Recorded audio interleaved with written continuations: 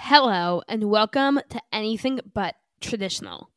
I'm your host, Tamar Ben Svi, and I'm so excited to resume the conversation with Ronel Barak. As we left off, Ronel was sharing how she started to doubt Christianity, how she found out about different things that just didn't make sense, whether it was Shabbat or the Christmas tree, her struggles with her husband. It was not easy, but in this episode, we hear the second part of the story, where she became Jewish and everything made sense. It's a beautiful story, and it really needed two parts to really tell it fully. So sit back, relax, and be inspired because Ronel is incredible and she has so much to share. Looking forward to hearing your thoughts. Enjoy the episode.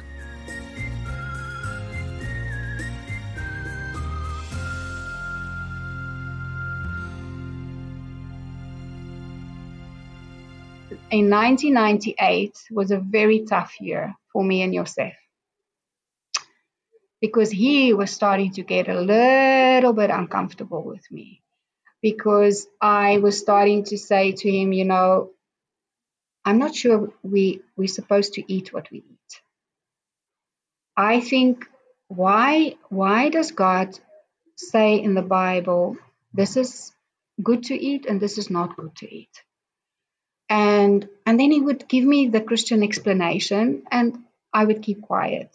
And then I would say to him, I really feel the Shabbat. I feel drawn to the Shabbat. I don't want to go shopping anymore on Shabbat. And I don't, the Shabbat. The Shabbat was the first thing.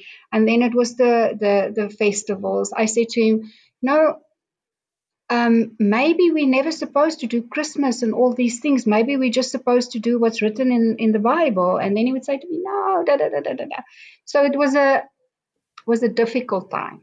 But you didn't know halacha, right? I know nothing. I had no oral Torah.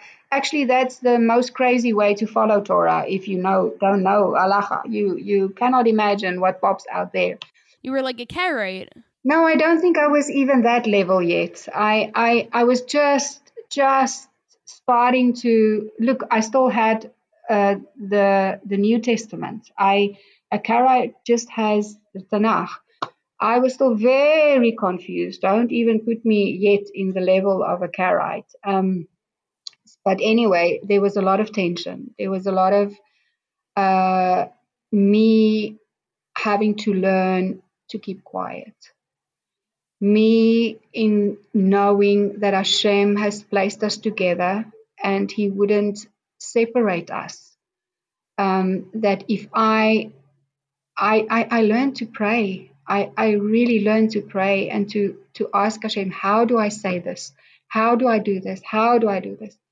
And then, of course, the inner conviction that maybe I'm Meshugan. Maybe I'm all wrong. There's no other people around me that thinks like this. So, what's the possibility? I could also be very, very wrong. And so during October, in 1998, we went away for a week on holiday to Cape Town, to a most beautiful place called Langebaan. And just for a breakaway, my mom was looking after Yuda, and we had this breakaway, just almost like to spend time together, and just get this craziness quiet. So we got up very, very early in the morning, and Yosef he was jogging and he's outside on the beach, and I was walking behind him. And I tried to have a conversation with him that morning, and it really didn't go well. It really didn't go well. He wasn't receptive. He didn't like what I was saying. And there was tension, there was tension between us. And he was running and I was walking. And I was praying and I was saying to Hashem, am I crazy? Maybe I'm crazy. Maybe I'm wrong. And Maybe I'm not. I'm really, really, really confused. And I prayed, I said, God, today I need something from you. I need a sign from you to tell me that I'm not crazy.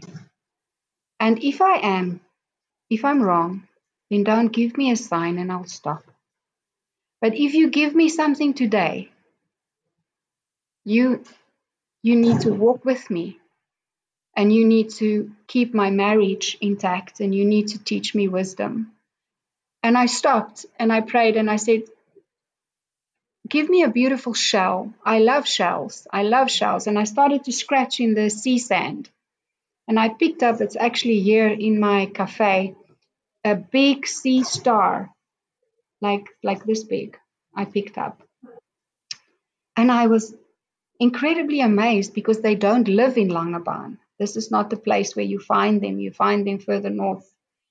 And I was having this big sea star in my hand, and Yosef came running back, and he said to me, "Wow, what did you pick up?" And of course, I couldn't tell him what I was praying and what I was saying and nothing. I just said to him, "Yeah, just look at this. It's a beautiful, beautiful sea star." And he said, "Yeah, wow, you're very blessed. You're very lucky. This is amazing." And we went back to our apartment, and I was using the Christian Amplified Bible at that stage. And my Bible was open at the book of Daniel. Where else? And my Bible looked like a coloring book, because I would take a color, and everything that God said, I would make one color. And everything that man said, I would make one color. And everything, just to try and figure out what was written, So, and pencil and arrows and different scriptures that it was just like a coloring book. So my Bible was open in the book of Daniel 12. And I just sat down and I just started reading it, I just started reading, and my eye caught this specific verse that was marked in a color. And that's Daniel 12, verse 3. And I'm giving you the translation now as it was written in my Bible that I was using at that time. And it's written, "Those who are righteous and teach many to righteousness shall shine like the firmament of the stars forever and ever." And I sat there and I looked at this star that God just gave me. And I prayed, I said, "God, but every man thinks we are righteous.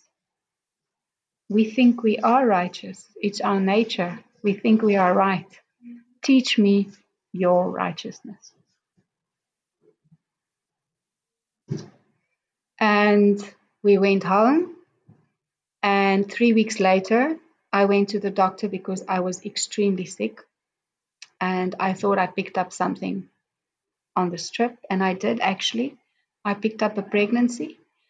And I was pregnant. And normally when I fall pregnant, I am put on bed rest. I get a stitch.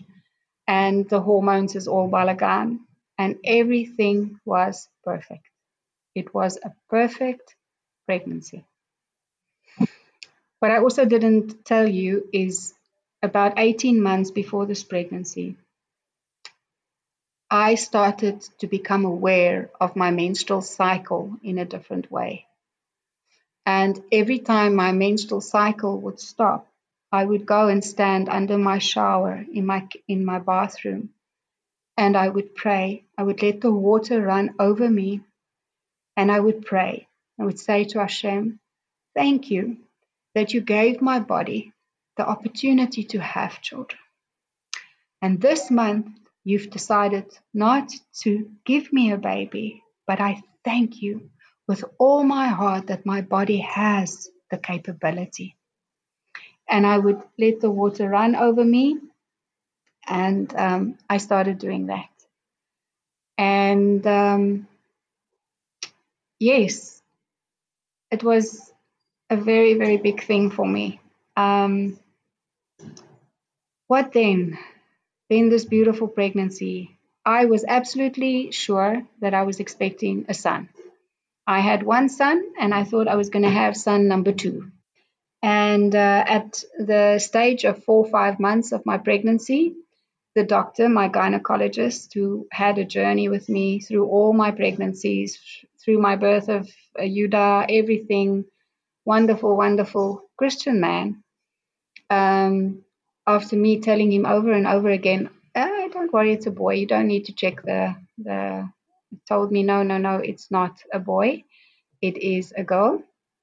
And I was in big shock, and I walked out of the rooms into the elevator. And as I was going into the elevator, I just prayed. I said, Hashem, okay, you decided to give me a girl. You have to give her a name. And immediately the name Esther came to mind. And I didn't like the name. I really didn't like the name. And I prayed. I said, wow, Hashem, you have to teach me about this name, because why am I thinking about this name? And I got to my office, and the Amplified Bible was on my desk. And I opened at the book of Esther.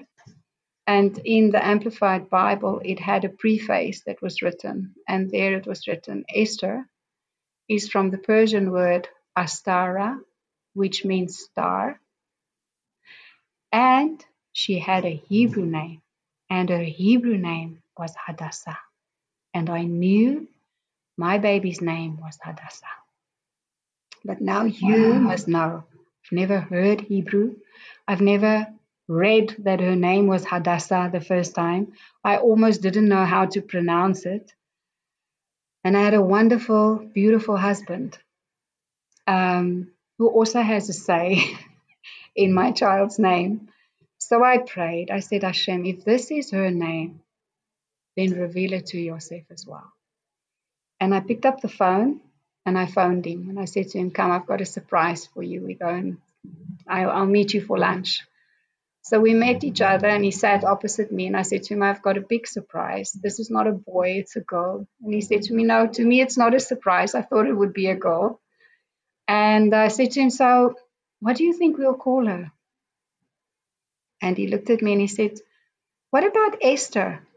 And I nearly fainted. I really thought it was going to be, a thing. And I said to him, wow, do you know that she actually has a Hebrew name? He said to me, no, I've never heard that she's got a Hebrew name. I said, yes, it's called Hadassah. And he said, wow, that's beautiful. Wow. So it was my prayer that that he would also agree with the name. And I didn't know it would be so quick and so wonderful, easy, and just great, A few weeks before she was born, the doctor gave me a date on which she would be born. And okay, beseder. But a few weeks before she was supposed to be born, I had a dream. And in this dream, I saw her name in Ivrit. I've never seen Ivrit. And I heard she will be born on the 8th. No, she will be born 8 days after you. And she will be the sign of something new that's coming in your life. And I woke up. It was about 4 o'clock in the morning. And I wrote this down. And of course, at that time, I was on 1 week. Every week you had to see the gynecologist. And I went that week. And again, he gave me the other date. But I was too embarrassed to say to him, listen, I had this dream and I had this, because I just didn't want to say to him. But yes, she was born 3 weeks early. She was a little bit prim. She weighed 2.5 kilos. She was this tiny, tiny little beautiful thing. But I wasn't concerned. I wasn't at all concerned, because I knew it was the date that Hashem gave me, and that was her perfect date to be born. And just after I gave birth, my gynecologist asked me, would you like to have more children? And I said to him, of course, I would love to have more children. And he said to me, well, I think you're going to be pregnant very, very soon. And yes, 7 months later, I was pregnant again. And I had my second daughter. She is called Abigail Barak. She was born at a very, very difficult time in my life. She was born 4 weeks after my mom passed away, very early, very unexpected. She was 54 years old. And because of this, I gave her my mother's name, which was Anya Lucia. But when we came to Israel and she had to change her name, we picked the name that I would have loved to have, Abigail. And yeah, so she was my last baby born at the age of 35, 36, I think. Wait, so you have 3 kids? I have 3. I have a son, and 8 years after Yuda, we have Hadassah. And 15 months after Hadassah, we have Abigail. It's so crazy because when we came to your house, it was also like another thing that me and Giddy realized. We're like, how many kids does she have? Because there's like 20 different people hanging out here. We're like, who are these people? Does she have 20 kids? Does she have 5 kids? Does she have 1 kid? Like, we're like, what is this? That's my house. That's my house. But yes, my son lives on the farm with us, and he's in the Israeli Air Force, and he has 4 grandchildren. So maybe that's what you saw. So now to get to Judaism. After the children was born, the 2 girls was born in about 2003, I became very adamant towards Yosef. And I said to him, listen, I don't expect you to keep Shabbat. Look, I didn't even know what it meant to keep Shabbat, because reading the Torah, you don't really understand how to keep Shabbat. But you shouldn't do any work, That's basically what I understood.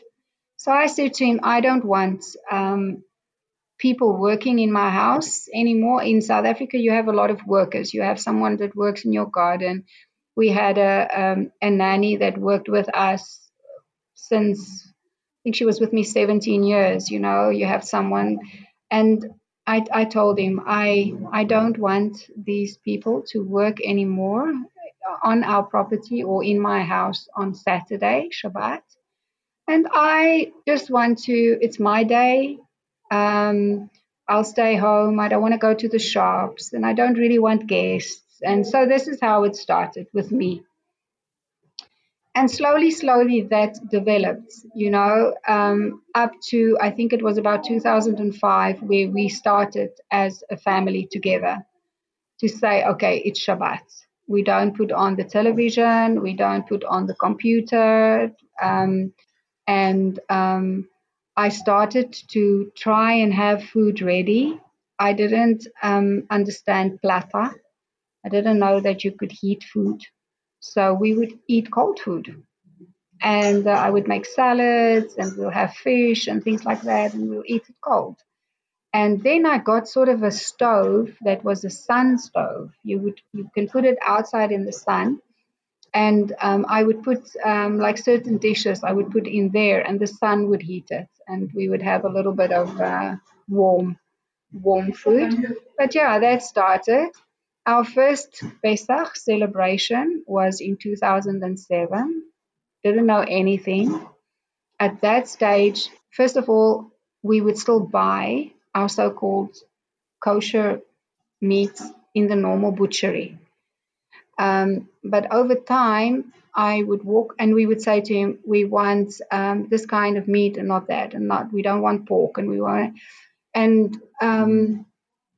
but one day I walked into the butcher and I said to Yosef, I smell the pig. I actually smell the pig. And he said to me, it's impossible. It's in a cooler room at the back. I said to him, Yosef, I'm telling you, my meat, I don't want our meat to touch the pig. And he said to me, okay, and what are we going to do? I said to him, well, why don't we start slaughtering our own animals? Because, we come from a farm. We're not stupid with things like that, and he can do it. And he was like, okay, you'll think about it. And so we started slaughtering sheep. He would go to a farm, we'd slaughter our own meat, and we would know that it's kosher. He didn't know how to check the lungs and all those things. But the thing that we did, we would take the blood and we would catch the blood, and then we would pour the blood into the ground, and we would thank Hashem that He gave this life for us. And we would know that we're not eating blood. This was the big thing. But the big challenge was to actually big animals. How do you slaughter a big animal? A sheep is easy, and a chicken is easy. But how do you do a bigger animal like a cow? And so one day he was playing golf, and there was a religious Muslim guy. And whenever there was prizes to be won, Yosef and this guy would win prizes, and they would give them meat, like some kind of meat. And then the Muslim would give it away, and Yosef would give it away, because the Muslim is halal, and we are our own kind of kosher. So one day the Muslim asked him, "Are you Muslim? Why don't you take the meat?" No? And Yosef said, "No, what do you say? We don't even know what we are. We can't say we're Jewish. We don't think we're Jewish. And we can't say, so we just follow the slaughter instructions of the Old Testament." This is how he answered it.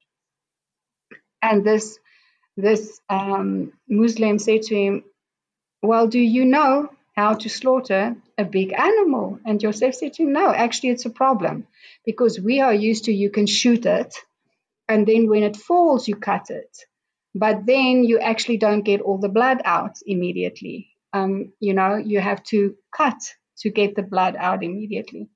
And so he taught Yosef, he said, you take a piece of rope and you bind it around the hind legs of the animal, and slowly you pull it tighter and tighter and tighter, and then the animal actually goes and lie down for you, and then you can cut. So then we also started to slaughter bigger animals. And in 2007, I said to Yosef, I think we should have Pesach. And he said to me, okay, so what are we going to do? I said, well, we need a lamb that's 1 year old. Can I ask you this? Because how did Yosef get on board? Like, when did he finally, Slowly. He started. I think at that stage, it was still very much a brain thing for him and not so much in his heart. He started to understand this, that it's written you shouldn't eat blood. And he couldn't, he started to understand that. And he started to understand, look, we're not doing Christmas. We're not doing Easter with Easter eggs. So we need to replace it with something. I think it was very cognitive still with him, very cognitive.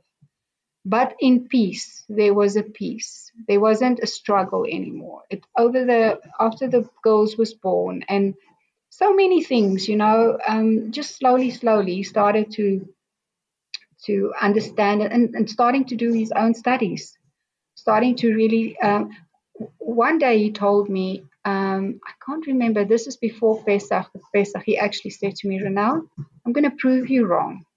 And I know the only way that you're going to listen to me is if I prove it to you in the Bible. And the thing is, the more he read, the more he realized I actually don't even understand everything yet. So, so our first Pesach was absolutely incredible.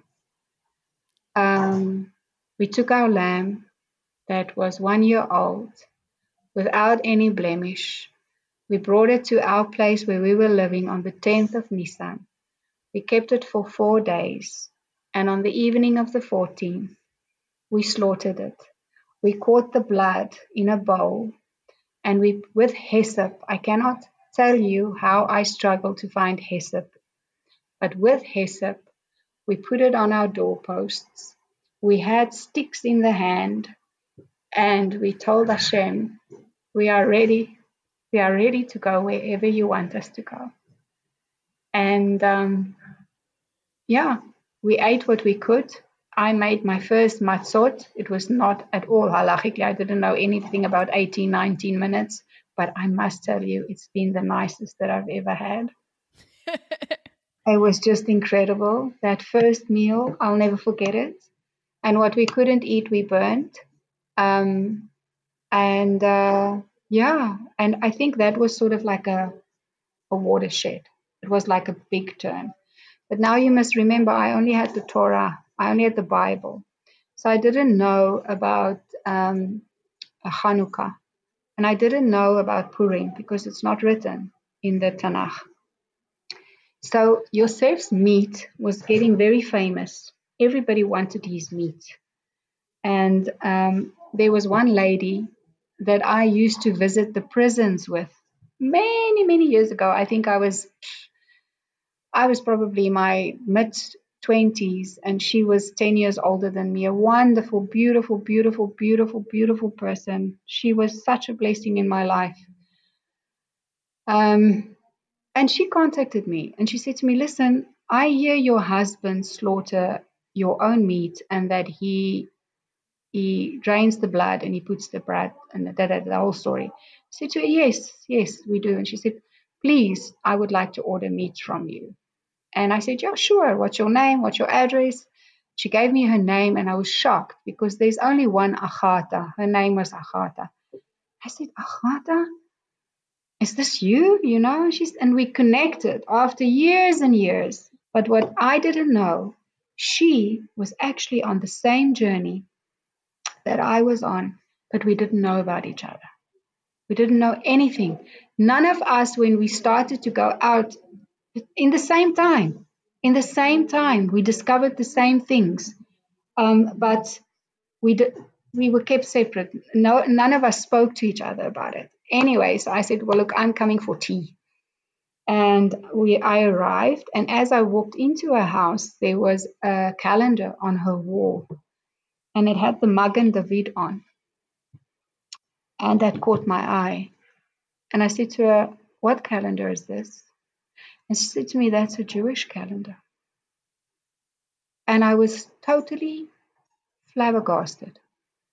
I said to her, you mean it's a calendar that shows you when it's Pesach and when it's... And I tried to work it out myself. I tried to work out when is Aviv and when it was a Balagan. You go into Balagan Street if you don't have oral Torah. Anyway, so I was like, I couldn't concentrate on what she was saying to me. I just said to Agatha, I need this. And she said to me, you can get it in any shop. I said, no, I want this one. I want this one. I just need this calendar. And she said to me, take it. You know, I have a few. And I took this calendar and I remember getting into the car and I couldn't wait to get home. I was like, you know, driving with this calendar and wow. And there was Hanukkah because this was November, December in 2007. And no, it was 2008. It was the year after Pesach. Okay, yeah, it was 2008. And what is Hanukkah, you know? And I got home and I opened this calendar and there was a small description next to the date that was Hanukkah that year. And it was written, it's the rededication of the temple. And I walked into the house and I said to Yosef, please marry me again on Hanukkah because it's about the rededication of the temple. And I want us to rededicate our temple on this calendar, on this date, and not on the Gregorian pagan calendar.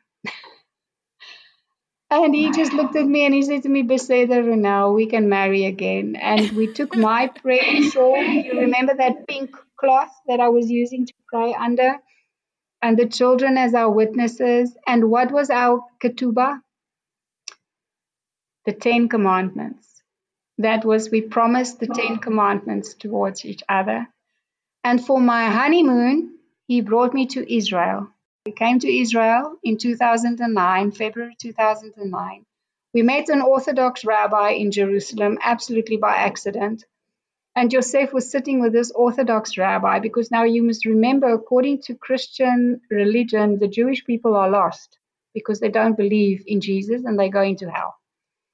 So I meet this lost Orthodox rabbi in my eyes, went and sat down with my husband. I sat about a meter from them. And Joseph started asking him questions. And I sat, and I remember when we were finished and Joseph and I got up and we walked away, we couldn't speak to each other. We couldn't speak to each other. We looked at each other and I said to him, this rabbi is not lost. There's nothing wrong with him. I can't teach him anything. There's nothing that I could say to him today that would have meant anything to him. He taught us. He told us what to do. He told us to get a chumash. He told us to buy a Tanakh. He told us to get a Bible with the Jewish, the Hebrew translation. And we just, we went back home and we decided to convert. But now you must remember, we still believe in Jesus. We don't know what to do with his character. And we went the first time to the synagogue. Wait, can I ask you though? Okay, so you said that you still believed in Jesus. I didn't realize that this whole time that you still believed in Jesus. Yes, you have this Bible that has a Torah, that have a Tanakh, and has a New Testament, and to you it's one. So you're trying to all the time, you're trying to put this together, and the longer you're trying this, the harder it gets. But like the first commandment, right? I believe it's the first. It's like you should have no, or the second, right? The first. You shall have no other gods before you. Exactly. Great. But now, what does Christianity believe? It believes in God the Father, God the Son, and God the Spirit. But it tells you it's one. So you think it's one. Okay? So when we started going to synagogue, the first time they took the Torah out of the ark, I was hysterical how I was crying.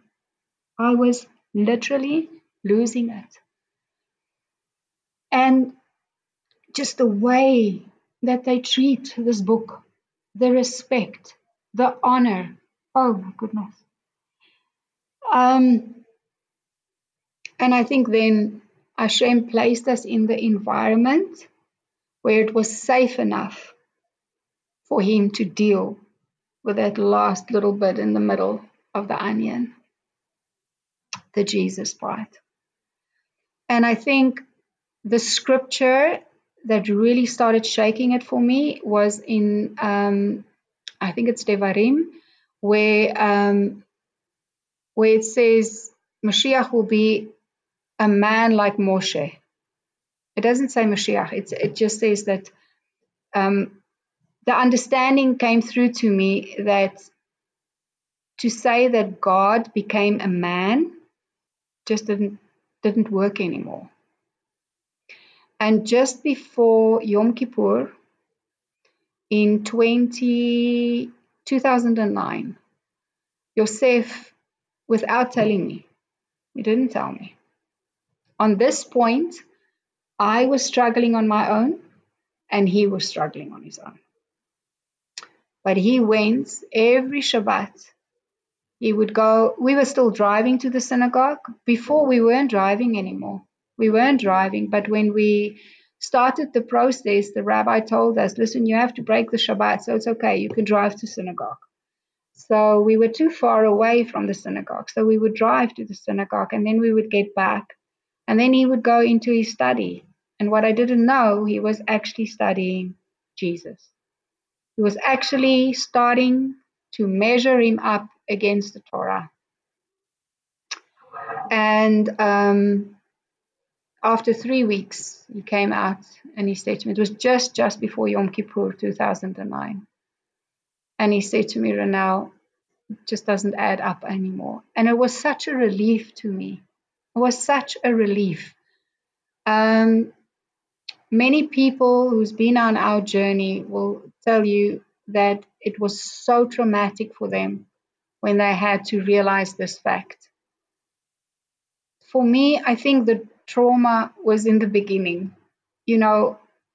and the discovering of Christmas and the discovering that I'm not eating correctly and the discovery, it was like little bit, that by the time it got to Jesus, it was very, very easy for me to understand that I do not need to believe in him to be saved. Hashem is my savior. Hashem is my redeemer. And that to me was the greatest relief of my life. Because then I could just take that part and take it out and move on with what was actually important to me, and that's the Torah and the Tanakh. So yes, we started the conversion process in South Africa. We had a beautiful, beautiful house. Yosef studied to be a land surveyor, and after 10 years, he started his own company, and he got a building company, and he built our own beautiful home. We had an amazingly beautiful home, but this amazingly beautiful home wasn't selling. We were trying to get the house to sell, to move into the Jewish community. You cannot really start your process before you move into a Jewish community. So although they gave us the kashrut course and they gave us different courses, we were not going into the Jewish community. So in, I think it was October, November 2009, just after we dealt with Jesus, I visited a chata. She came to Israel and she had 300 and something pictures that she took. And I am not a good person to show pictures. I get very bored of other people's pictures. And so she was inviting me to come, and every time I would have an excuse, And then one morning I got up and I thought, and she left me another message. And I thought, you are really, really a selfish friend. You should go. She just wants to share everything she experienced in Israel. And I went, and we started watching the pictures. And the next minute, I just threw myself on a carpet and started crying like a mad woman. Her husband is a psychiatrist. He told her, is this woman having a nervous breakdown? And she said, no. She's struggling with Hashem. And my struggle was, Hashem, what do you want from me? We've been on this journey since 1994. We were in the year 2009. I'm trying to convert. We have to sell our house. Is there something wrong that we still need to deal with before we can go into the Jewish community? What is going on? And I was speaking to Hashem like I'm speaking to you now, lying on the carpet, crying my eyes out. And at one stage I said to Achata, can you please just hand me a Tanakh and open in Jeremiah 31? And she opened the Tanakh in Jeremiah 31, and you can go and read the whole Jeremiah 31 that we read in Rosh Hashanah as well. And it's about the new covenant that Hashem is going to bring, and that the Torah will be written in our hearts, and one person wouldn't have to teach another person. And it's also the scripture where Rachel is crying for her children to come home.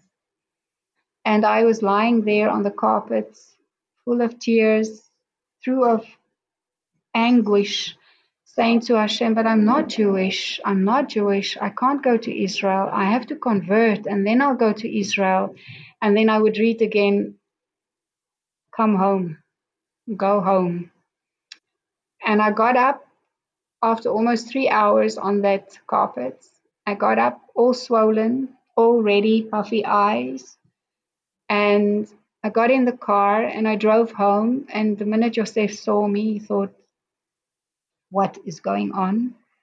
Because really, the carpet actually burned my cheeks. When you scrub it, I was really swollen. I was really, really swollen from this. And he said to me, what's going on? And I said to him, I think the house is not selling because we've got the wrong direction. Hashem wants us to go and convert in Israel. And he looked at me. He's a very practical, level-headed, amazing person. And he looked at me and he said to me, Ronel, if God wants us to go to Jerusalem or Israel, this house will have to sell because I will need money to look after my family for a period of time. We won't be able to work. So this house needs to sell. That was Thursday. That Tuesday, we signed the papers for our property to sell. It took 7 months to get everything done, and 7 months later, we arrived in Susia, in Dromar Hebron. I've never even heard of Dromar Hebron, but this is where the door opened for us to come. How did you end up in Hebron, though? This is where the door opened. We contacted someone. Someone gave me a name of someone, and we contacted someone, and they said we can stand before the Va'ad, and the Va'ad, by a miracle, this is an Orthodox Jewish community. They accepted us. There was no housing available in Susia. But the minute we applied, someone started building an apartment on top of his house. And on the night while we were flying to Israel, they were doing the last tiling of that little apartment that we could move into. I went from a house of more than 500 square meter onto a 74 square meter apartment. 4 suitcases and boxes and plastics and chat pami, and an incredible community who had no English. And yes, we started the conversion. And guess when we converted? Purim 2012. Hadassah was 12 years old. Remember, she would be the sign of what is new. We went through the we went through the Beit Din on the 1st of Adar. We went through the mikvah on the 11th of Adar.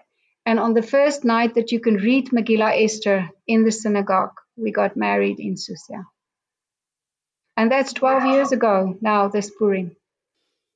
Wow. So you really have never left the Susia, Durham, Hebron area. He's kept us here. But it's so crazy. Like, whenever I tell people that I even went there for like a camping trip, they're like, that's in the middle of nowhere. Like, it's crazy that you just ended up there. Wow. And then how did you build this house? I mean, you have a fantastic house now. Yeah, after 4 years in Susia, we sat together as a family. 4 years, a little bit more than 2 years as Jews. We sat together as a family and we had to make decisions. Financially, after conversion, we had nothing left. Nothing. That was also very, very important because you really, really need to start looking only at Hashem. And it's one thing to say Imuna, it's one thing to learn Imuna, but I'm telling you, I think you can only learn and live Imuna in the situation when Hashem puts you in the situation. I don't think it's something we just automatically have, really. I really don't think so. But so we sat down as a family, and we financially, it was very, very hard. It was very, very hard. And it was very hard for us in a way that I had the children, and they've never known this in South Africa. We were always very blessed financially, very comfortable. Since the girls was born, I didn't even work. I stayed home. I was a stay-home mom. I felt that my children was my biggest job. And so I had all that. And suddenly there was really, every shekel had to be turned around 20 times. And we sat down as a family, and Yosef said to me, Ronel, we have to cut our budget in half. We will have to do it. Otherwise, we're not going to make it. And I jokingly, absolutely as a joke, I said to him, well, the only way we're going to be able to do that is if we move into a caravan. And he got onto it immediately. He said, this is perfect. This is exactly what we should do. I said, no, I didn't mean it. I just said, this is you telling me 50% of my budget. He said, Ronel, this is perfect. And I was in a shock for a while. And then we sat down again, and he said to us, let's go back to the beginning. Let's go back to when Hashem called us to Israel. Let's go back to the dream. What was the dream? The dream is to build this land. He said to us, Susia is built. Susia is fine. It's got almost 200 families. Wonderful, beautiful, synagogue, everything. He said, but there's 3 settlements in this area that has almost no families on it. And the 3 settlements was one Mitzvah Yair, the other Asael, and the other Avigail. And Avigail was a mixed community. And because of my journey, I have nothing against a mixed community at all. But for me, it's very, very important that I'm in a Shomrei Shabbat environment with my children. And so that was sort of, we thought, no. And Asael was a little too far from Susia because the children was in school and they were happy and we didn't want to move them too far. So we said, okay, let's go and have an interview with Mitzvah Yair.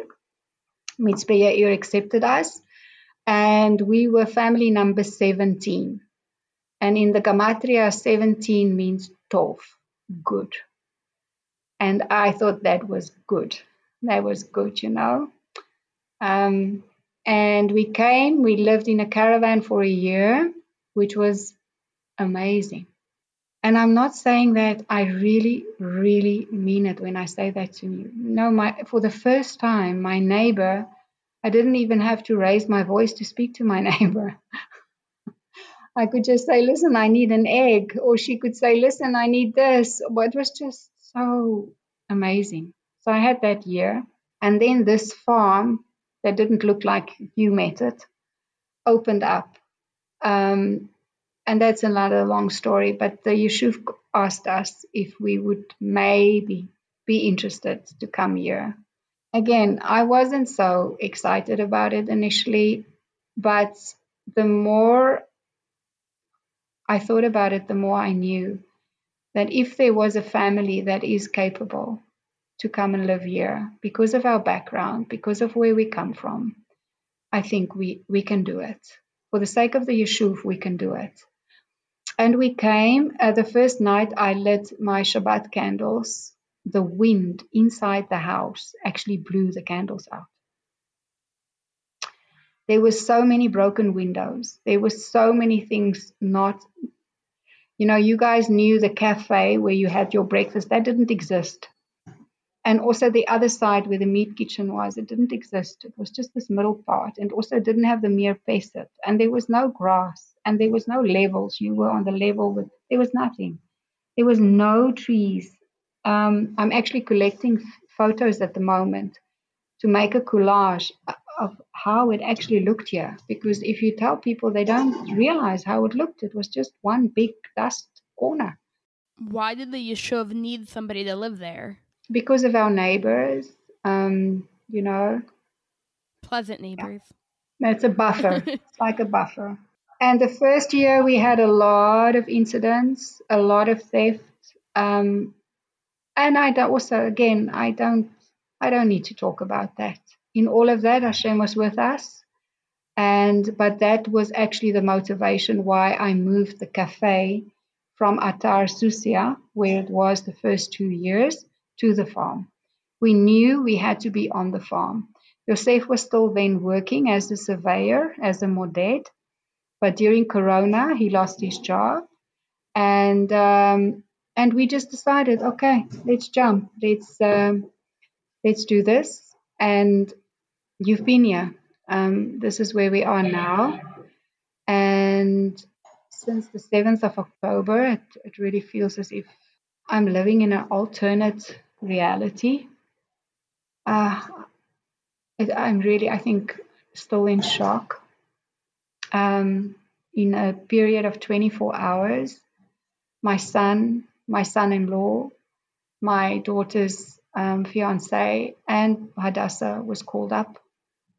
My 2 son-in-laws serves in Gaza, and Yuda is in the Air Force in Hatzirim.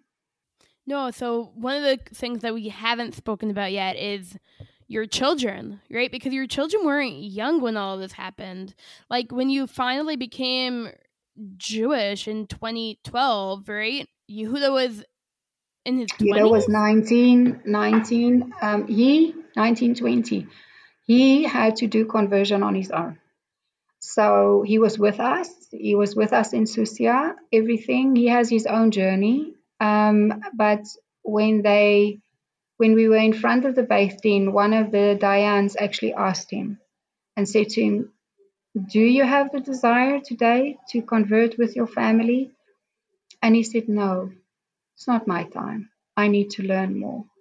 And he went to a yeshiva, and he did almost 2 years in a yeshiva in Jerusalem, which was very, very important because, listen, he's got 4 children. He needs to teach them Torah. He needs to be more than we are. And they are. They are. They are more than me in their ability to speak Hebrew, in their ability to be part of Israel, in every level, their connection with Hashem. I sit around the Shabbat table, and every time I'm just amazed at who they've become. The 2 girls was much younger. Hadassah was 12 and Abigail was 11. Yeah, Hadassah, she's the one that I am keeping my eye on. She struggled the most. She not with being here but with the school, the language. One thing of being in this area is the support for Aliyah and Olim is not, it doesn't exist. They don't know it. No one makes Aliyah to Susia. So, yes, it's not like Efrat or Renana or those places. You just don't have that kind of support. So it was very hard for her. She basically had to do a bagrut in the army. She just couldn't finish it. And she also decided not to do Shir with Lumi. She wanted to go to proper army. What made you? He went to the Air Force. He was called up and then he was offered to stay. He was also, when Israel was 70 years old, I think it was 2018, he was one of the top soldiers that Rivlin voted for every year, the 120. So that was very amazing to us. It was a very big honor when he received that prize. And he went to learn in Haifa in an engineering course through the Air Force. And he's now, he's Krabi, not Krabi, Keva. In the Air Force. He was actually the first that was called up. He was that morning of 7 October.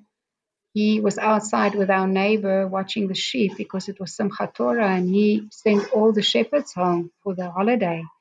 So he came to us the evening before, our neighbor, and he said to us, listen, I need someone to help me tomorrow morning. So Yuda and my future son-in-law Joshua said, no, we'll come and help you. And they were outside when they actually heard the bombing from here. And Judah came in to me and Yosef. We also heard it. We thought it was a practice because on October 7th, we have a firing range close to us. Judah came in and he said, this is crazy. I'm going to be called up, I'm sure. And literally he said the words, and I think 10 minutes later he was called up. He was called up and he was the first. And then Joshua went in, and then Hadassah went in, and Daniel also went the same day, Abigail's husband. Yeah, so they've all been busy.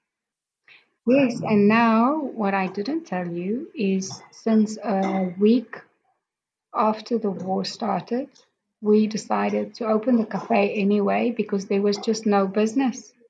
No one wants to have a simcha now or wants to, it's a hard time. So we decided to open anyway. And we open for the soldiers and we give them a free meal daily. We have a kosher meat kitchen and we have a kosher halavi kitchen. And we change it. Some days, like today, we're serving halavi. Yesterday, we served basari. And it's exploding at the moment. I think you saw some of the photos on Facebook. It's really just exploding. And it's amazing. It's to do something. Everybody's doing whatever they can, just to get through this time.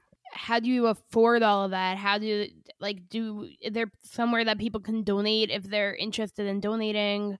Yes, we get donations. I have a PayPal account that I will send to you for people that's international. And in Israel, they can do it on Paybox or on, not Bit. Yes, actually, Yosef has got a Bit on his telephone, but I can give you the details and they can contribute. And this is how we've been doing it: is people have been contributing and helping and sponsoring. And yes, also what many of the army bases are doing now, the smaller, the Miluim bases, they just go and deliver food for the guys. Lots of tins, lots of rice, pasta, and then they have to make something for themselves. So what they started 3 weeks ago is they actually bring some of that stuff for us. And then they tell the guys in Abigail and all the Yeshuvim around, listen, your hot meal is that Cafe Ronel.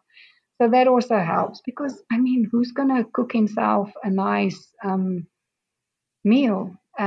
Here we bake our own bread. We give them fresh salad. It's fresh. It's nice. Cup of coffee. Beautiful view.